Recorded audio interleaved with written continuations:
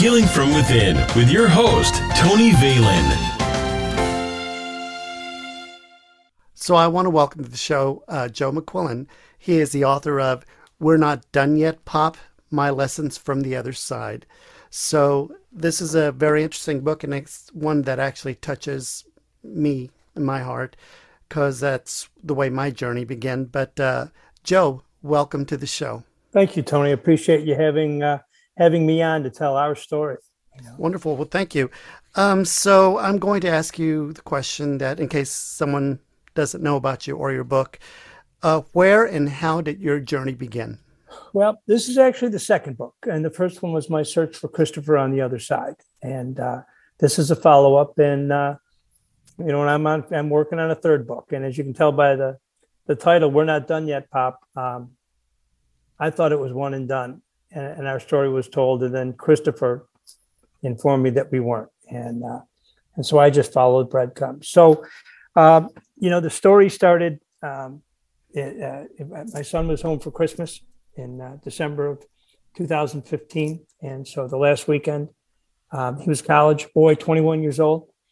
And he was, working at getting a special ed degree and having a nice time. And he was home for Christmas. We had a great Christmas, thank God, a phenomenal Christmas.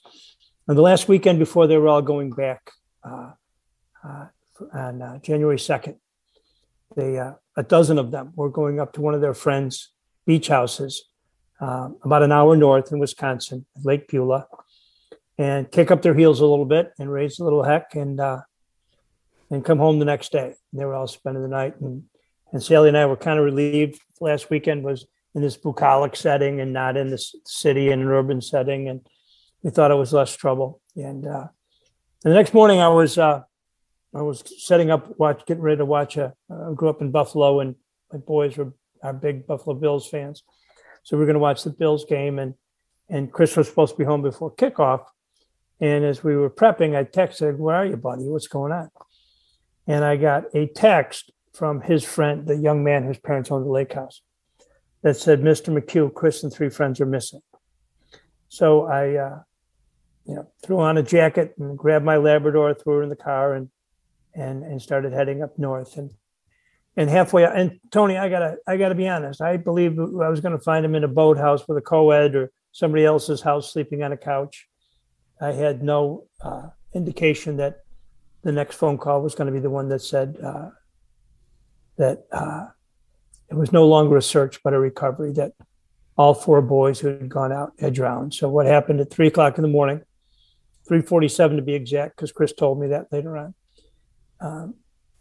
He and 3 friends walked by a boathouse, jumped in a canoe with unlaced Timberland boots and layered clothing and a snoot full of alcohol and partially frozen lake, and paddled out, and all 4 of them drowned that day. So I got the call and that said he was gone. And I tell you what helped with the search, Tony, was that 16 years before, on a lark, some kind of lark, because I wasn't a metaphysical guy, I went and saw the medium. And the meeting was rather mundane, and I wasn't really too connected to it. And right before it ended, she said, "By the way, your dad's here." And he's showing me a caboose, and he's telling me railroad. Now, my dad spent 40 years on the railroad. I'm the youngest of 10 kids. Every one of the boys worked on the railroad during school. And we were a railroad family. Back home, I'm in Florida at my sister's, who's also on the other side with Chris. And there's on my bookcase is a railroad lantern from a Canadian Pacific Railroad caboose. And we were a railroad family. So that stuck with me. It's like, no miracle answers, no answers to the universe. But he just told me he was there. So I put that kind of in a mental bookcase in a file cabinet. And 16 years later, I'm driving up to Lake Beulah. I got the thought that, wait a minute, if my dad, if Iron Joe is somewhere, then he can connect with me. Then there's no doubt my kid's with him. My son, my boy is with him. I just got to figure it out. And that started my search, Tom. Wow. Yeah. And what does the rest of your family think of the journey? And, what was, I mean, I can imagine the grief of losing your child and losing someone so close. I mean, your wife, was she on board from the get-go, or what happened? Yeah, she had a spiritual bent to her. She's a therapist, brilliant woman, and she's actually coming out with her first book pretty soon about raising a wonderful and yet, difficult child, And she once said it was like trying to hold water in your hands to try to keep him around. And so she had a spiritual bent, and my kids, have kind of signed on. My daughter is a little more reticent. She's still 6 years later angry at Chris. She said to me, and she's 25, and she said to me, we were finally getting close, and he left me. So she hasn't been able to get past that hurt. William, her little brother, who's 21, he's at Boulder, and he signed on completely. Gone to see mediums, brought friends to mediums, wrote a chapter in the second book for me that was, and it's brilliant. It's called The First Are the Worst. And he's on completely. So Sally actually, went and saw Rebecca Rosen and flew to Denver. And a friend of hers had arranged a small group meeting with Rebecca Rosen. And literally, 2 months after Christopher transitioned. So Sally's completely on board, 100%. And she wants to know what he said. And he's around her a lot. But I'm given this gift of being able to connect with him through spirit writing, similar to channel writing, but I know what I'm writing, and it comes through. And so she's always curious. As painful as the subject always is, when he said something or passed a message on, she's completely on board and knows. I mean, I got to be honest with you. Anybody who suffered a loss, I couldn't imagine what life would be like without the knowing that we're going to see them again and that they can connect with us. I've been given this amazing gift of connecting, but I think the deal is with the universe, with God, the source, is that I have to give it away to keep it, and I think because look at me, I have a brush cut and kind of a bent nose. I don't look like a guy that would normally be talking to you while I have a candle and I've got sage and crystals, but I am that guy. I'm a different guy than I was prior to January 3rd, 2016. So I pity anybody who thinks that it's all over when those kids are gone, when their children have left this world, this room, this side. Yeah. And that was going to be one of my questions to you, is that what type of person were you, and how did you think of all this medium stuff? I know you talked about connecting with your dad or someone telling you about your dad, but what did you think of that back then before this happened to you? I think I believed in God. I believed in heaven. That was about it. It's like believing in the Secretary of the Treasury. I mean, they exist. They just don't necessarily correspond with your day to day, right? So, I was raised Catholic, 13 years of Catholic education. The last one didn't work out well. They suggested I find a different university to attend, and I did. And so I had a bit of a spiritual bent, but it wasn't something that took my focus. I'm kind of a driven guy, business and being a father and in hockey, in which I hung up my skates a few years ago, which is good. I'm 65. So it just never fit into my daily routine. I didn't doubt it. I just didn't need to believe in it yet, but that all changed. Right. Yeah, I can imagine. So after connecting with Christopher and getting all the information that you get, where do you think Christopher is now? Well, I got to tell you, Christopher's told me this, and here's the thing. I saw Thomas John on a small group meeting on a Zoom last night, right, sitting on the Lanai. I'm down in Florida, in Lanai, and had a wonderful. This is my sister's house, and she came through. So I still tap into mediums. I have a 3 a.m. session with Chris at least a couple days a month where he comes through, and it's literally dictation. It's not Q&A. He's telling me, and I'm reporting it to you. And he says things like, Tom, you've got to get this out there, Dad, because of who you are, they'll listen to you. And I think a lot of it means men maybe who don't have almost the ability to grieve and allow to drop the rock, right? So it's kind of like breaking through to those guys. So, he still comes through to me. We still connect. I know where he's at. He said to me, he said, Dad, your side is like, it's good. He said, it's good, but it's hard work. It's kind of like football camp. He said, you sweat, you're physically exhausted, you're banged up, but you're with your friends and you're happy and it's fulfilling. He said, that's your side. My side is a beach bungalow in Maui.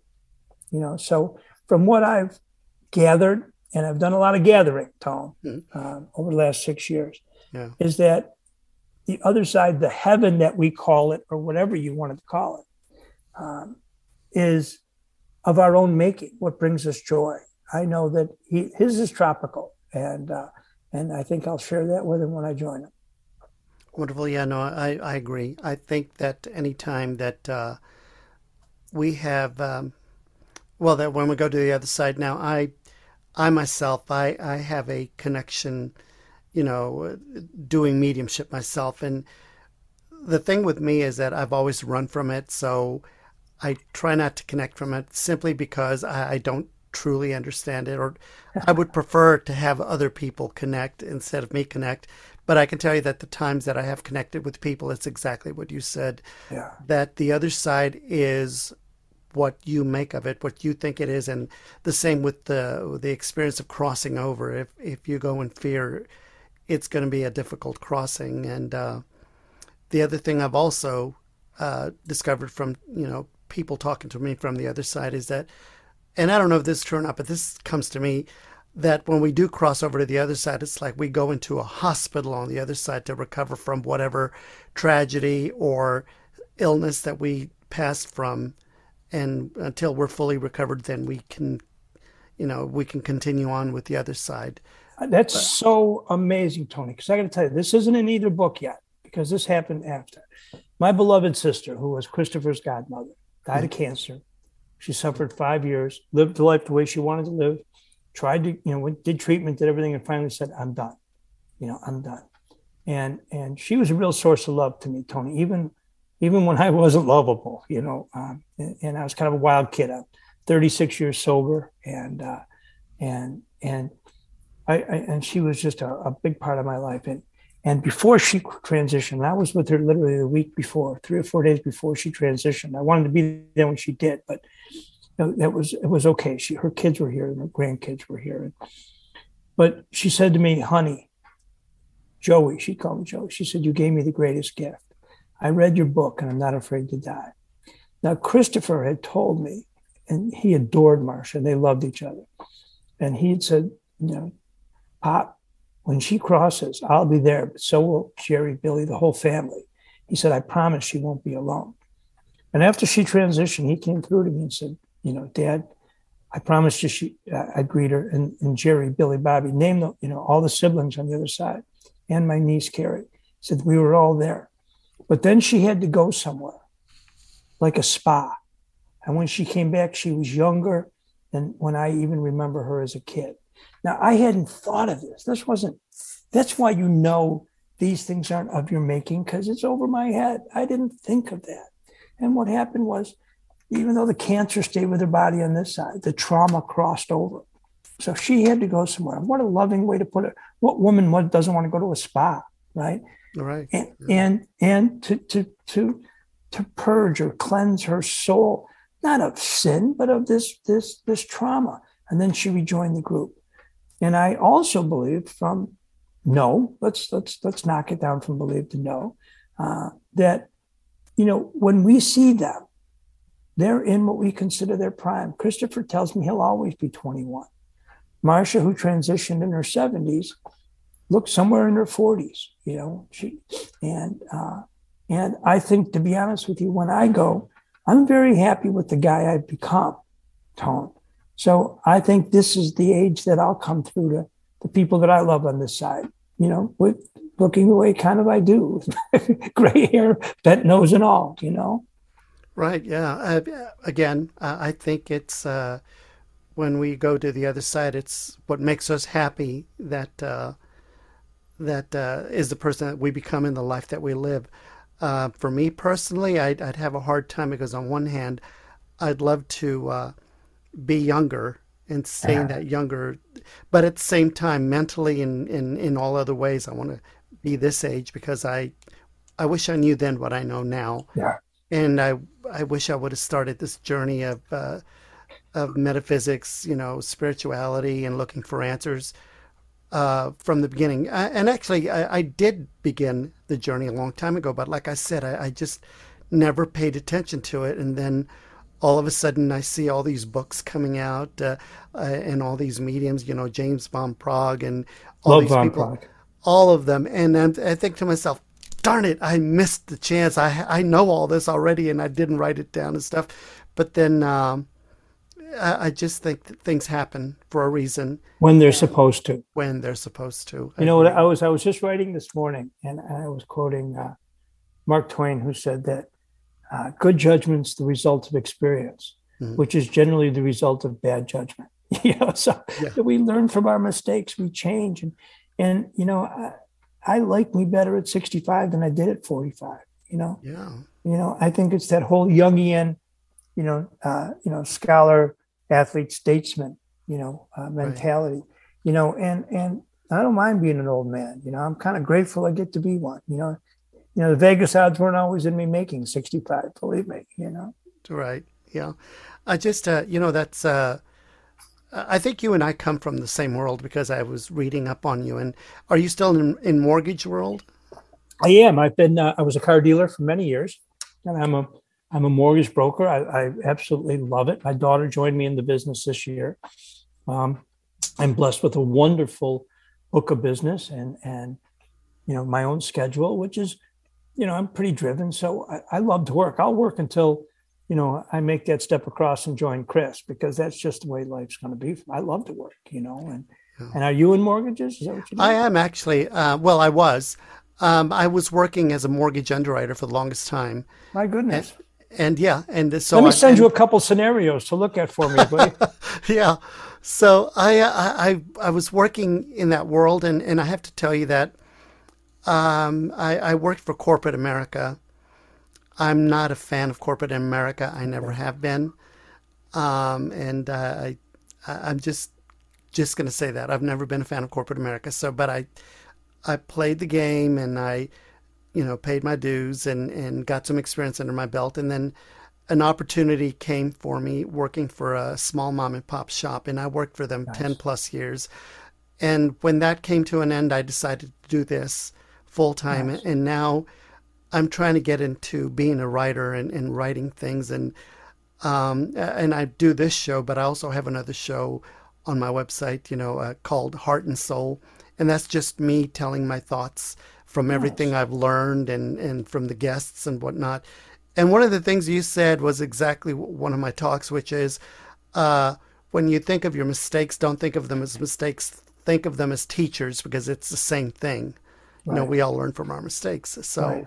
I wouldn't change a thing, Tone. You know what I would? The only thing I would have changed is I had no idea when it was my dad's time. And he, hardworking, wonderful man. Yeah. When it was just, I didn't realize he was going to leave me as soon as he did, or I would have spent more time.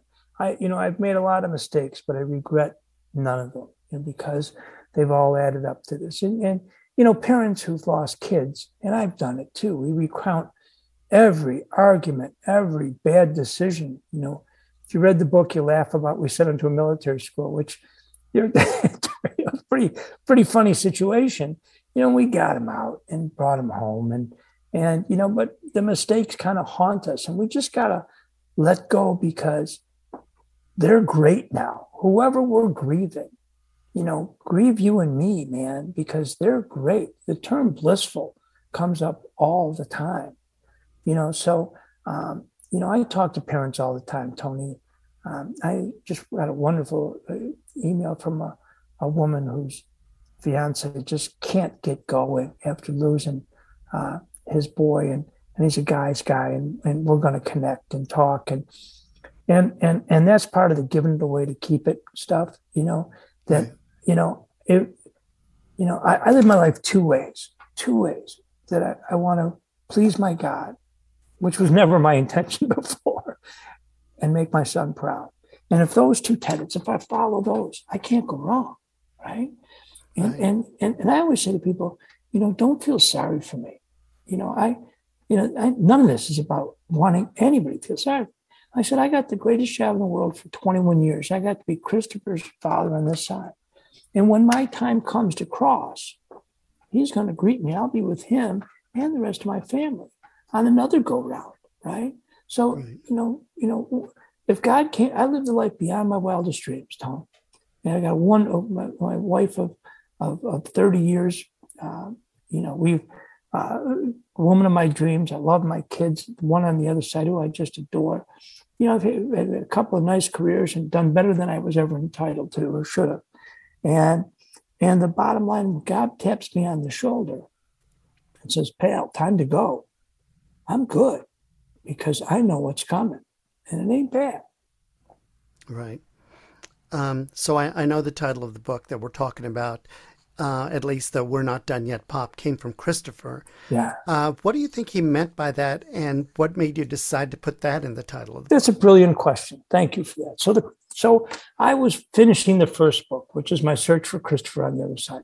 And I never intended to write a book. I was documenting all these medium visits and taking notes. I expected to be sitting on a porch sometime with a cigar, rocking in a rocking chair, reviewing these to say, close my boy. I didn't know, but as the Greeks would say, man plans and God's laugh, And so as I was finishing the first book, every keystroke, every paragraph, Chris was with me on this book. And as I was finishing the first book, I was feeling melancholy, which is a good Irish term, isn't it? Melancholy. Because I thought, wow, will this connection end with this project, right? And he knew that. He sensed that. He said, we're not done yet, Pop. You're going to be doing this. Excuse me. You'll be doing this until you cross. We'll be doing this together until you cross. And all of a sudden, it was like a weight was lifted that I know that, along with writing a whole bunch of mortgages, the rest of my life is going to be of service to parents who've lost kids or people who've lost significant others, and honoring my son and getting his words out there. They're not mine, they're his, and they're from the other side, which makes me kind of sacred, So, absolutely, that's what the reasoning of the story was. Is that, and this is, I'm writing book 3 right now. I was working on it this morning, and it's just a part of my life. It's like breathing now, right. and doing interviews and talking to groups. I'm honored to be able to be on with you and have you share this with your people, and maybe somebody's going to know that, Susan Geisman, who's brilliant. I love Yes. Susan Geisman, medium author, Mm-hmm. straight up and down like 6 o'clock. She was commander in the Navy. You know what I mean? She's Yes. an amazing woman. I'm familiar. And I adore her. And she read Chris for me one time. She said, I'm going to call you tomorrow and we're going to do a reading. And then Chris came through, and because everybody does what Susan Geisman tells them to do, including spirit, right? Yeah. So, her one title of her book is that, still right here, and that's the message. If you said to me, Joe, give me a message for my audience, it's like, still right here. Whoever's lost is still right here. They're accessible, but you got to do your part, right? You got to do things to raise your energy. I never meditated before Christopher transition. I didn't know what meditation really was. I'm kind of a A-type personality, so, but my times, meditating is a big part of my life, and it helps me connect with him. All of it, the candles, the sage, the crystals, all of it, becomes part of a ceremony that raises my level of consciousness, raises my energy. Then he lowers his, and we meet in the middle, and we connect. And That's wonderful. It's magnificent, Yeah, and it gives you, just like you, and being that we both come from the same world, the before life, so to speak, for me anyways. Yeah. Meditating really, I was the worst. I did my best to try to meditate, and I'd fall asleep. Yeah. Every time. And every time I try to meditate, I'd fall asleep. I was so disappointed with myself, but I couldn't help it. That's what I knew about meditation. And then, so, I kept listening to, guidance from other people. Oh, just clear your mind. And I say, yeah, sure, I can do that, in a heartbeat. Sure, why not? But it finally took me 3 years, 3 years Yeah. to finally meditate. But I have to tell you that it does help connect. But the reason being is because I think we find that inner peace. And I have to tell you that no matter what comes into my life, knock on wood, I'm able to remain calm. Yeah. I have a inner peace that I just can't explain. And You that can feel it. I can feel your peaceful energy right now. I mean, to be honest with you, calm me down. It's a gift that you have that I can feel that, Thank and you. that is a gift. Yeah. And it's wonderful. I mean, I'm glad, and you're right, that gift that I have, I can share, and I what you and I are doing right now is we're sharing our passion and our purpose with Our people. experience, strength, and hope is what we're sharing. Absolutely, and I really think that also gives us an inner peace I do that too. we've never met before. I know I'm on a path that I'm supposed to do. I know what I'm doing. When this was first starting, I wasn't sure. Mm-hmm. He was taking me out to the metaphysical woodshed a few times and saying, "Pop, you got to do this. This is what you're supposed to do." And the bottom line is there's nothing I can recall that I wouldn't do for my son. So if he wanted me on this path because he knows it's best for me and maybe help a few people out there, then I'm on it. And that's what I'm going to do until it's my time. That's right. So, like you were telling me before, this is your second book. Your first book was My Search for Christopher on the Other Side. Correct. What's the difference between the first book and the second book? The first book was really kind of a how-to for dummies, right? A boots on the ground, blue-collar guide, and my story of trying to find my way to this metaphysical door that was open for me. The second is, I've been doing this 6 years, right? Christopher transitioned January 3rd, 2016, 6 years. And I'm about ankle deep, of knowledge. There's so much more. But there were many, your Van Prague mentioned it, and John Holland talk about thin places. And so that was a big part of the second book, and finding the thin places and explaining to people what thin places are, helping them connect through thin places. Past life regression. There's so much more. The third book, I've just kind of scraped the surface of past life regression. It's something I'm really trying to I work on for the third book. So I think the first book was the story, and the second book I think is healing lessons for people who've lost kids. And the bottom line is that we continue to grow and learn and know. I think it's like any great, and I will tell you this in all humility, they're two of the best books out there in the metaphysical, because every word is true, not embellished, not, somebody was doing a screenplay and said something about, well, we might embellish this. I said, I will burn down the studio before I let anybody embellish it. I said, I talked to my son who's on the other side.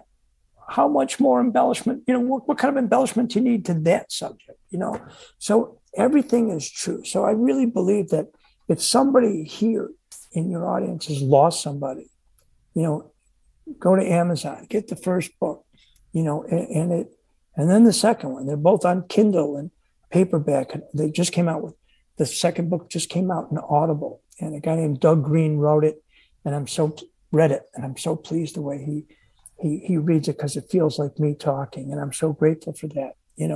That I think it's going to bring some peace and maybe some answers. And I'm sure he keeps telling me, Chris, in the second book, you're not an expert, and I'm far from it.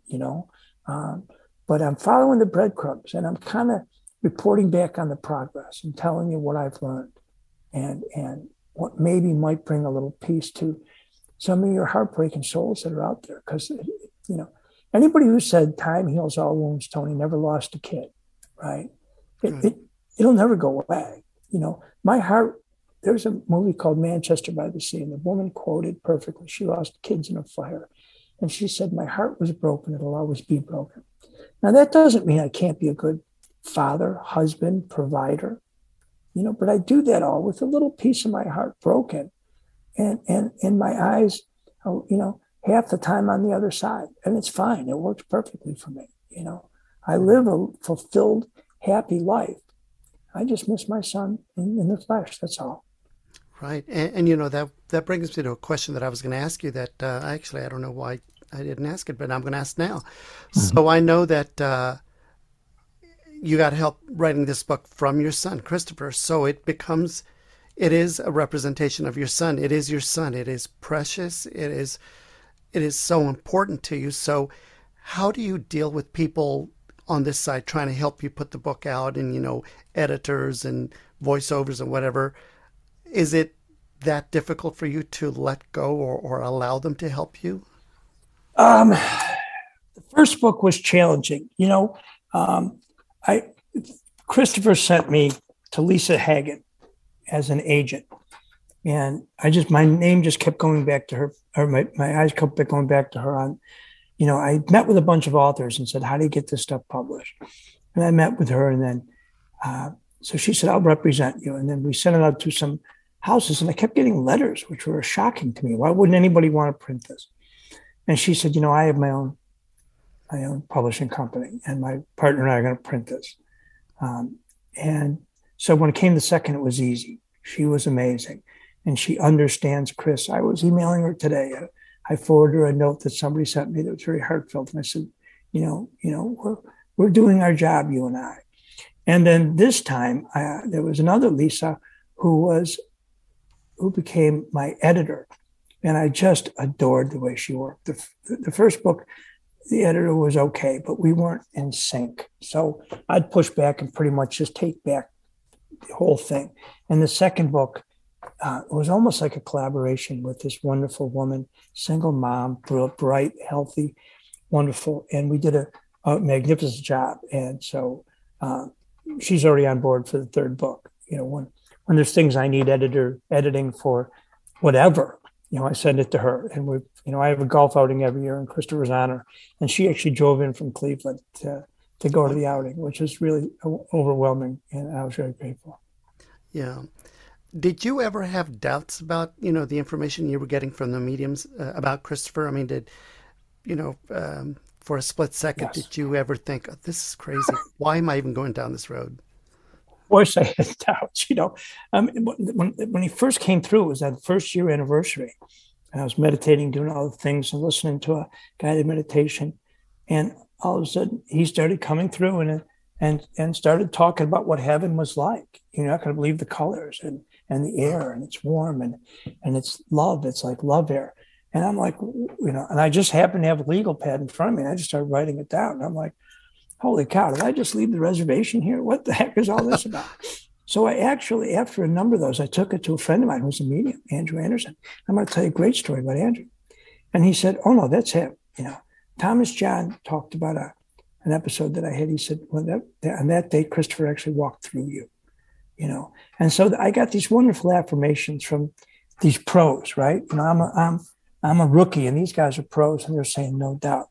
So the first, I believed it. I believed in the afterlife. I talked to the woman that I talked to 16 years ago, told me things right after Christopher drowned that I didn't know until I got back the police report, right? And so it was very validating, but I wanted to see a medium in person. So I looked up, it was actually Bob Olson, who wrote a wonderful book. And there was a website that ranked mediums in your area. And so I looked up this guy, Andrew Anderson. And he's about 20 minutes, 30 minutes away from me. I said, all right, I'll make an appointment. So that day I did two things. The day I was going to go see him. One is I had ordered shamrock seeds, and they had arrived. And another thing is on my bracelet right here is a leather bracelet that Christopher got for me when we were in Disney World when he was 6, 1999. And it was in my drawer for 16 years, and I put it on my wrist. Now I had moved them from one grave over to another, and that's in the first book, so you'll like the story. When the snow, we had buried them, and they don't put the stone into the snow, the ground gets soft. So this is, we buried them January 8th, in winter in Illinois. So when the snow melted, they had even though I had bought 3 plots for me, and my buddy Michael bought 3 for his family, they buried him next to another couple. So it looked like he was their kid. And I was not going to have any of that. So after a tug of war and writing a check, we moved him over one. And I'm going to occupy that spot, right? And so here it is, June 30th of 2016, and the ground around his grave was loose, the dirt, because they had interred him just a couple of weeks before. So I was planting these shamrocks. And then I went and saw Andrew. I walked in to see Andrew in his office, and he said, your son's here. He explained some things about his personality.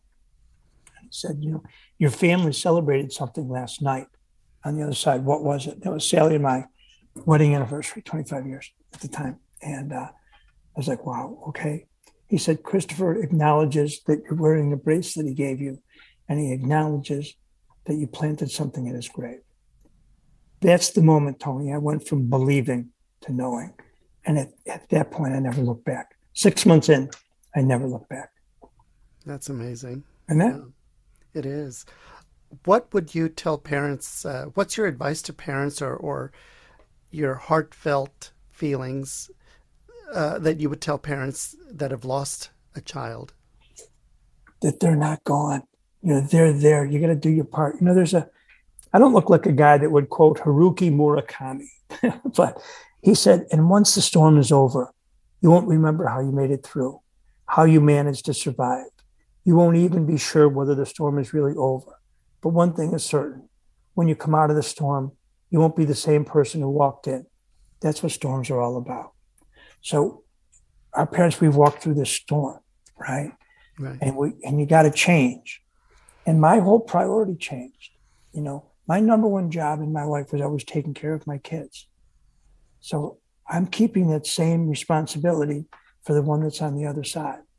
And how I take care of him is get his message out. So all I got to say is do whatever you got to do to learn the lessons, learn from guys like me who walked a few paces ahead of you, figure out how to connect, check out mediums, do it online, look, get referrals, join a place called like Helping Parents Heal. I've presented there. Do what you got to do to connect, and then buckle up because your kids aren't gone. It's nowhere near, by the way. It stinks. It's a bad trade. I would much rather be abysmally ignorant of all things metaphysical and be able to go play golf with my kid this afternoon, my son, right? But you can't unring that bell. So what are you going to do? So it's the only game in town. And it's so much better than thinking that he's gone. I know he's with me right now. I feel him with a chill around my neck when he's around. So you kind of brought him forward right now. Thank you for that. Oh, wonderful. Yeah. I do feel that presence. Yeah. So life in general, what would you say that we should be doing in life? I mean, how should we be living life, in general? What are your thoughts on that? Henry James once said that 3 things are important. The first is to be kind. The second is to be kind. And the third is to be kind. We're all going to have a life review. Do you want to review something of you being harsh or selfish? Or do you want to review where you pulled over and helped somebody on the side of the road who was in distress? Or gave a couple of bucks to somebody on the side because they need it? So my advice is take this heartbreak that you've got, that we've all had, right? Mm-hmm. And find a way to make this world better because of it in little ways.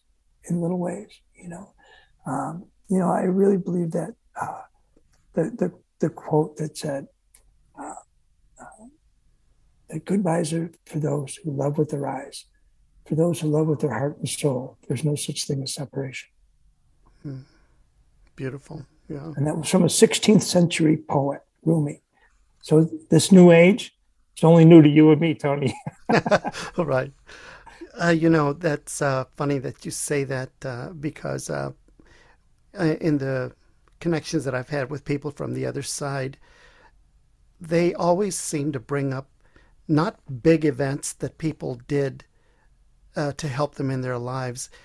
They always want to acknowledge someone just saying hi to them or treating them with kindness or treating them with respect when they most needed it. So it's always the small little things that make a big impact in someone's life, and you never know. You never know. So I agree with you. I mean, Yeah, me too.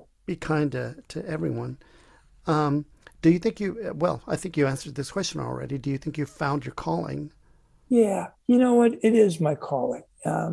It's something to do. I'll do until I cross. And for me, I wouldn't know how to manage my day if there wasn't some sort of task that involved the metaphysical. Whether it's talking to you, writing the book, dealing with parents and helping parents heal Zoom line, whatever it is, making a call to somebody who lost a kid, I feel more fulfilled when I'm doing that and more in spirit, than I ever did doing anything else. It's a whole lot better than hitting a home run, Tone, I promise. Right. Well, wonderful. If you were granted 3 wishes, what would you wish for? Oh, goodness gracious. What a great question. One is, I would wish for Christopher's words to be out there globally, kind of like a Bagger Vance, when that book was discovered. Yes. Because I think it brings healing and health.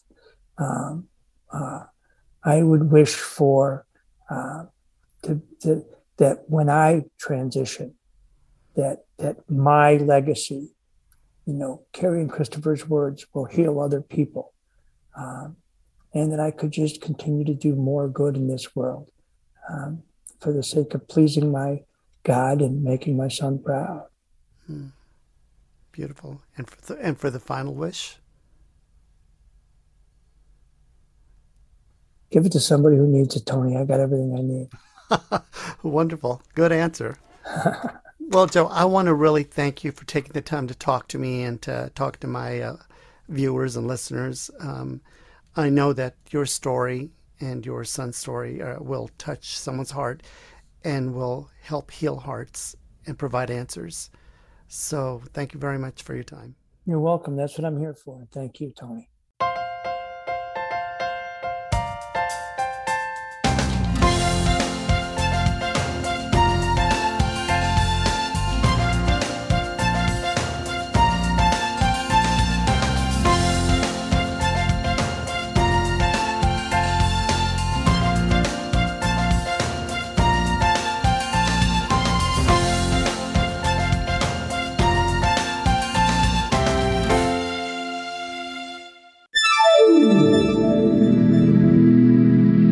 A Tony Valen production.